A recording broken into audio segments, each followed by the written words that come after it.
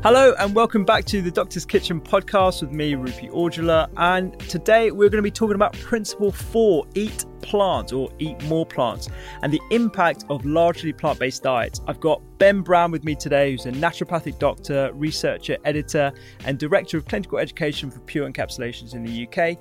He's also author of his own book on gut health, The Digestive Health Solution, and he's co-authored a chapter in nutritional and integrative strategies in cardiovascular medicine, which has a lot of crossover with what we're going to be discussing today. Hey Ben, how's it going? Yeah, really good, thanks. And thanks for having me on the podcast. I'm excited to be here. Of course. So to keep the listeners up to speed, in the previous podcast, we've already talked about things like phytonutrients, the chemicals that we find in food, eating colourfully, eating fibre, and the multitude of different chemical compounds that we find in whole food. So you as the listener probably already understand that we have a general idea of why plants make up the majority of my plate. Yet despite this, there seems to be a lot of confusion about what to eat. So I thought we'd talk about like the huge similarity across multiple diets, including those as seemingly opposing as paleo and vegan and Atkins and Mediterranean, and why they might have similar health benefits. What do you reckon? I mean, that is such a great question and observation at the same time. And, you know, one of the things you really notice in, you know, anyone who's got an interest in nutrition is that there are diet wars. Yeah. You know, everyone thinks they've got the best diet and they get a bit standoffish about it. Yeah. But actually it's, you know, there are similarities across these seemingly different diets that are responsible for the health benefits, and they're actually quite generalizable. In fact, there was a fantastic study by Dr. David Katz at Yale University where they did exactly what you've just asked, is they pulled together all the research on these different diets, like paleo diets, Mediterranean diet, vegan diet, vegetarian diet, low carb diet, like so many diets. There's so many. Yeah, and there's more than that. But what they did is they pulled because there's a lot of studies on these now, they pulled all the data together and said, well, what are the things that explain the health benefits of these diets? And actually they came up with one shared commonality across all of them. Mostly plants. Exactly. Yeah. So whether you're paleo or vegetarian, it's the plants. Yeah, exactly. Yeah. And I think you're right. There's so much infighting between these different sorts of dietary dogmas. And a lot of the things, you know, apart from eating just more plants, is limiting things like refined sugar and refined carbohydrates and eating a variety of fruits and vegetables. If you just to do those two things alone, it can probably explain a lot of the successes of these apparently completely opposite diets. Yeah, 100% actually. And that's another finding that they came up with, is that a commonality across these also is you avoid rubbish, you know, so it's been said that there's no such thing as junk food, there's food and there's junk.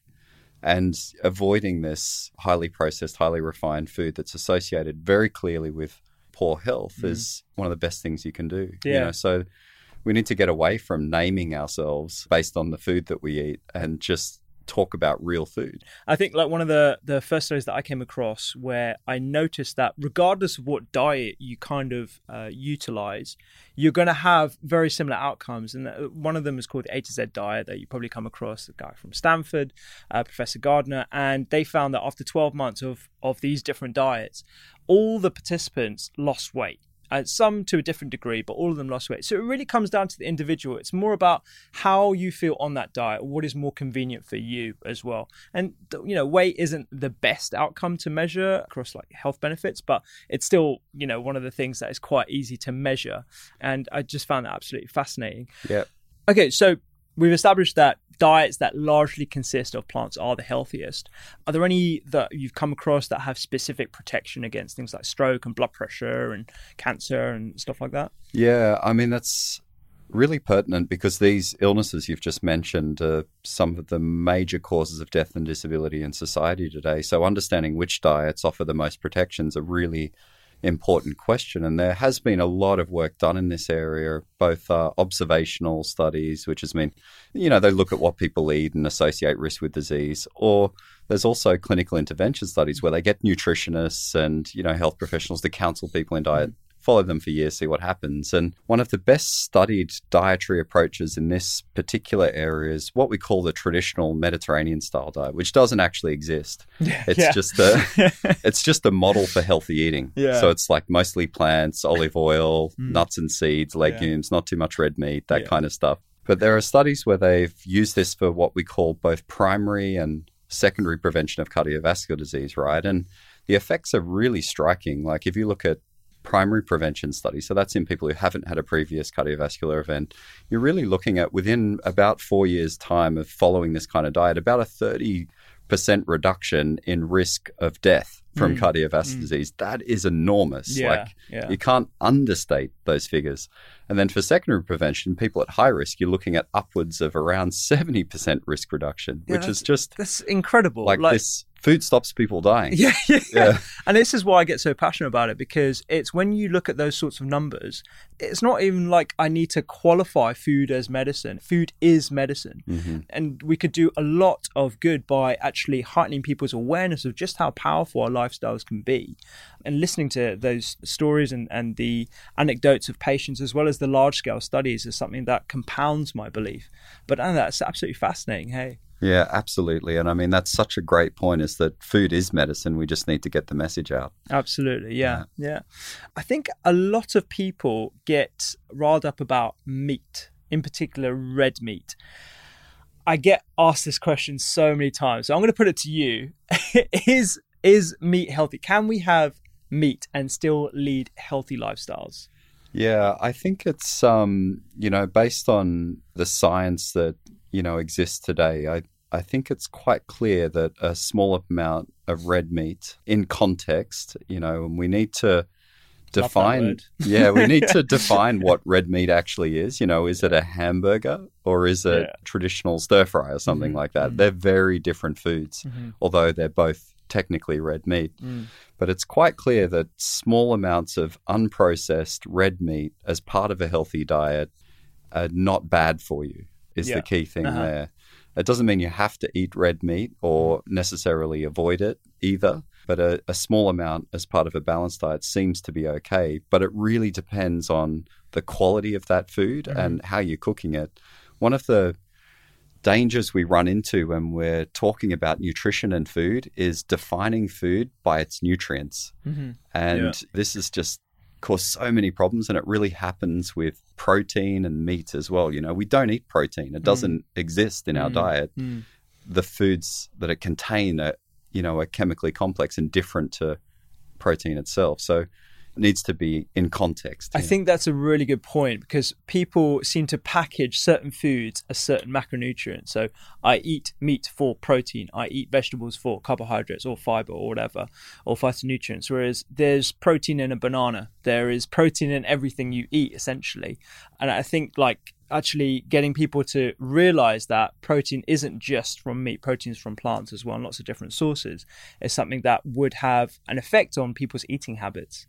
Yeah, absolutely. So context is key. I love that word and I use it a lot. And I think it annoys a lot of people, because people ask me questions expecting a straight answer. Is red meat harmful, for example? And they're just simple, yes or no. It depends on the context. And I think a balanced approach to looking at the studies and recognizing that they're a correlative is the first thing. But there are some legitimate concerns about having too much red meat. Even if it is the finest quality red meat you can find, having it on a daily basis may not be the best thing.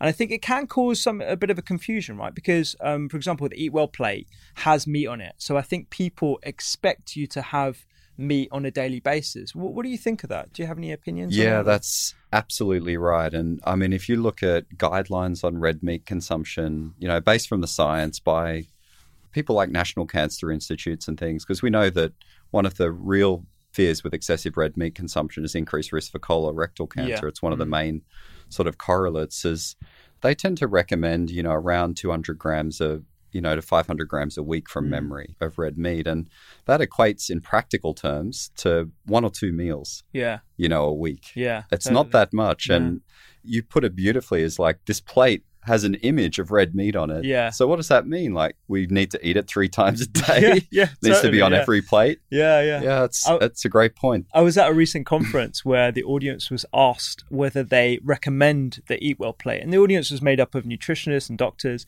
Hardly anyone put their hand up. And I think that's quite telling of how even practitioners are quite skeptical of using a one-size-fits-all diet, which I think is legitimate. It's a legitimate concern because I don't give the same nutrition advice. I don't give the same medical advice to different patients.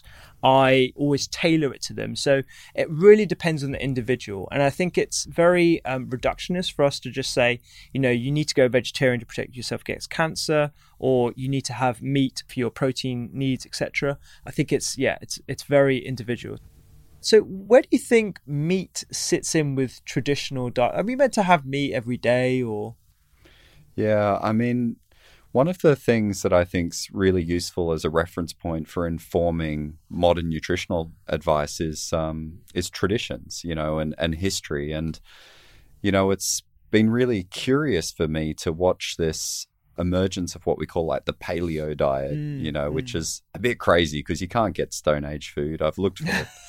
And but there is science on the paleo diet. It's a reasonable concept, but there seems to be this like complete disconnect between popular paleo diets and the actual research that's been done on traditional hunter-gatherers. Like with popular paleo diets, like people are waking up and having steak in the morning, and but the Ai Khum hunter-gatherers in Africa who are like practically vegetarian because it's really hard to catch meat, animals. It takes a lot of work. Yeah. So they're mostly living on plants. And then if you look a bit more recently at traditional cultures, the same was true of agricultural societies. They're not eating loads of meat traditionally. It was quite scarce and it was a luxury.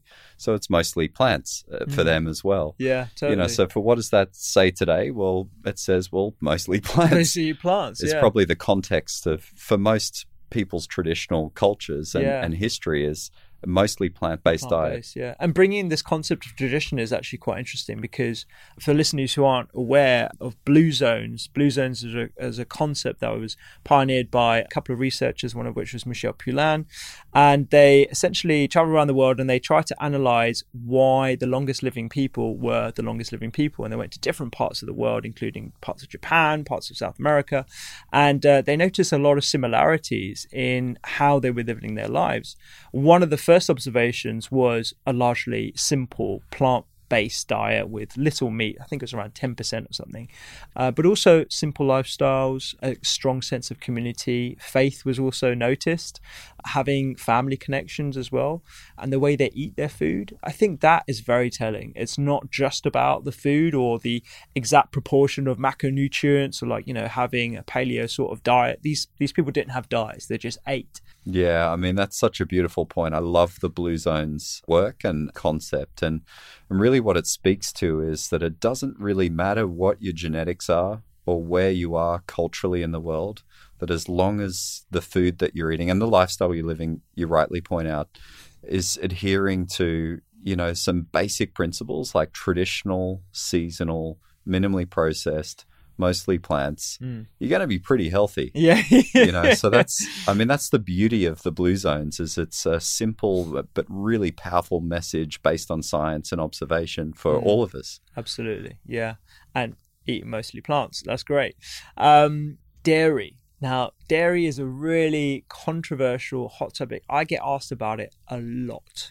And I have the same sort of opinion as I would do when it comes to any animal product, and that's quality first, making sure that you're getting it from a good source, making sure you're trying to consume the best type of dairy that you can.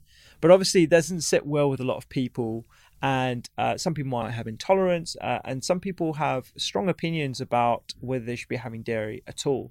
Do you have any opinions on that yourself? Absolutely. It's your advice and opinion on this is 100% on the money. It's all about the quality of the dairy products we're eating. Firstly, if you look at the science, it's pretty clear that certain dairy products can be quite healthy, others potentially associated with health risks. The healthy ones are typically the traditional dairy products. So they're yogurt and cheeses and, these traditional foods, kefir, things like this, have some really interesting health properties that are pretty well established. The flip side of that is modern sweetened milk drinks and whey protein and, these sorts of things can be associated with adverse health effects. So keep it traditional. That's really important. Another side of it is that you are what you eat eats. If the cows that are producing the dairy that you're eating are feedlot fed and being fed loads of grain, the dairy that they're producing is not going to be very good for you because it changes the nutritional makeup of the dairy products. Whereas if they're traditionally reared on grass or fed straw, completely different profile, and it will be much better for you. So it depends on the health of the animals, in fact. Absolutely. So that's a really important side of it. And then the whole concern around dairy sensitivities and things is a little bit blown out of the water. Some people have lactose intolerance, but that's easy to identify and easy to avoid. And some people have dairy sensitivity, but that's even rarer. Exactly, yeah. And I always say, if anyone does have symptoms that they think are suggestive of lactose intolerance, then I would speak to your doctor, listen to your own symptoms, and then find out what sort of dietary strategy you should be doing to avoid those symptoms, or find out whether it is dairy at all as well. In a lot of cases, it's not dairy. There's a lot of other things that we're doing. Absolutely. Yeah. I mean, most cases of food sensitivity are not actually a food sensitivity. People overreact to what they're eating. There could be other reasons for what's going on. There are some people that would argue if you were to go on a largely plant-based diet, or whether you were to go fully vegetarian or vegan, there might be some downsides. Are there any downsides that you've come across or that you're aware of if you were to go 100% on plants? Yeah, I think if you are transitioning to becoming completely vegan, there are a few caveats, and that, really comes down simply to the fact that there are certain nutrients that exist in meat that don't exist in plants or are not easily bioavailable, things like iron and B12 and this sort of thing. So there are a few things you should keep a check on. But generally speaking, if you're structuring your diet well and you're doing this in an intelligent way, not just like eating a normal Western diet and then avoiding all animal products. You'll still get diabetes and heart disease even if you're a vegan. But if you do it smartly and eat whole foods, minimally processed, the advice that you give, you could do it really well and be extremely healthy. Absolutely. And we know that vegetarian diets are really good for you. It's really clear. Yeah, absolutely. Yeah. There are some arguments that suggest that it might be a question of genetics. So I'm aware of some people having genetic SNP that prevents them from, say, converting certain types of vitamins, namely vitamin A, into the usable form of vitamin A in the body. Is there anything that you have concerns about from that point of view, or do you think that's the minimum of people, the minority? Yeah, that's such a good point, because there's this real trend at the moment to personalizing diet based on genes and this kind of thing. And the way I think about it is in nutrition circles, I'm a bit of an outlier because I don't know my genetics and I don't think it matters much. Yeah.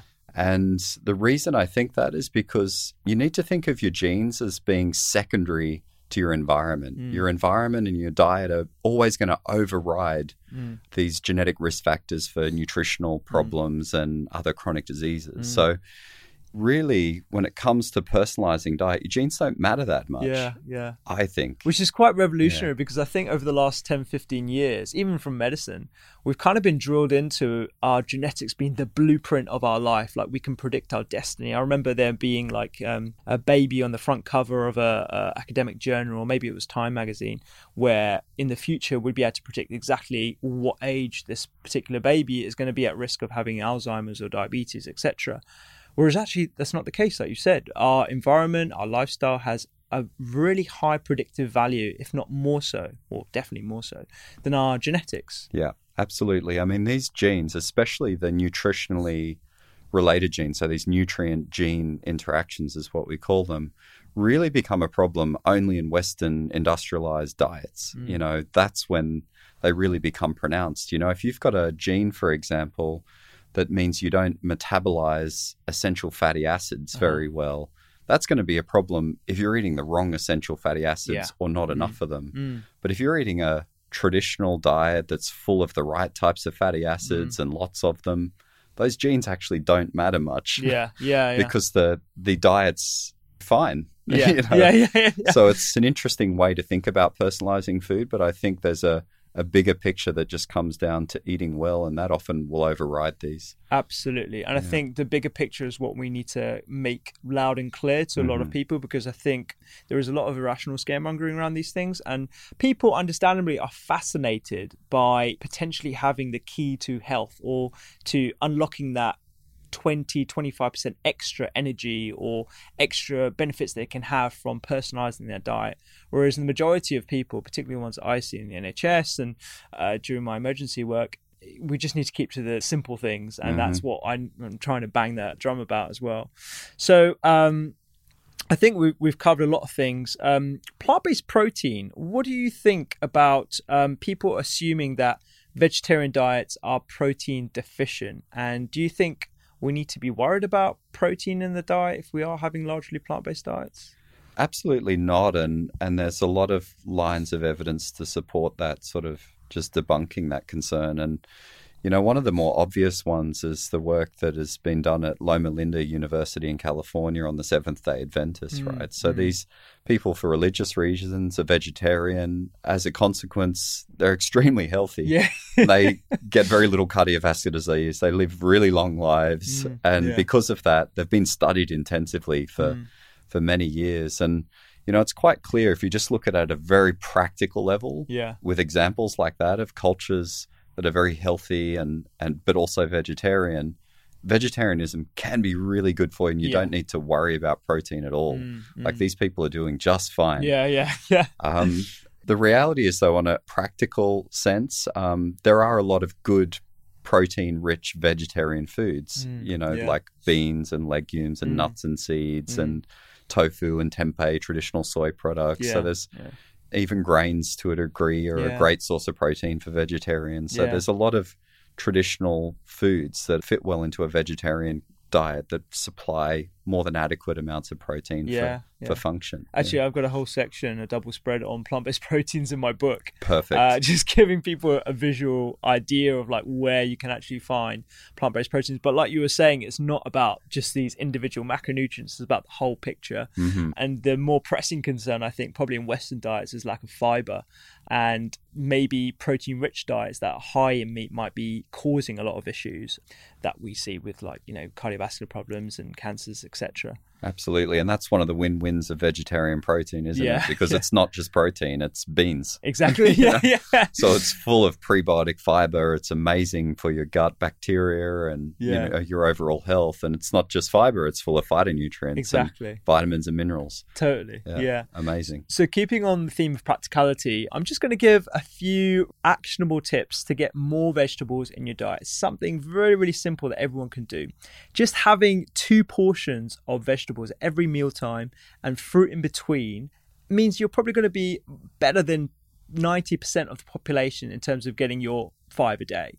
Vegetables as the focus of your meal with meat on the side is a really simple idea to get into your heads to get more vegetables in your plates as well. You don't necessarily need to commit to 3 or 4 days meat-free every week. It seems like a bit of a mountain for a lot of people to climb. And actually, from my own personal experience, I used to assume that each meal, particularly evening meals, should have chicken or fish or red meat included in it. And the vegetables were kind of like an afterthought. But actually, once you start loading up vegetables onto your plate, you realize how satisfying vegetable meals can be and how easy it is to carry on with a vegetable focused diet. So doing things like folding spinach or using root vegetables or tubers, as they're also known, making legumes from scratch like I teach you in the book, or using canned and packaged products that have lentils, chickpeas and beans are brilliant for replacing meat and bulking up meals as well. And also eating nuts and seeds are great satiating snacks that introduce fiber and quality whole fats, which are fantastic for health. So I think we've made a bit of a case for eat more plants and the fact that most diets are saying this is the central thing. What do you think, Ben? Absolutely. Yeah. It's super simple. Eat plants. Eat plants. Plenty of them. Yeah. Okay, so make sure you subscribe to the Doctor's Kitchen podcast on iTunes, Audio Boom, or whatever your favorite podcast player is for notifications so you don't miss new episodes. You don't want to miss any new episodes. And give us a 5-star rating. They make a huge impact on how this information is spread. You can tweet us at doctors_kitchen. Check out the Instagram and my website, doctorskitchen.com. And you can also sign up for more information. You can tweet Ben Brown at Ben Brown ND, and his podcast is the Positive Health Podcast. I definitely recommend you check it out. It's awesome, and it's on iTunes as well.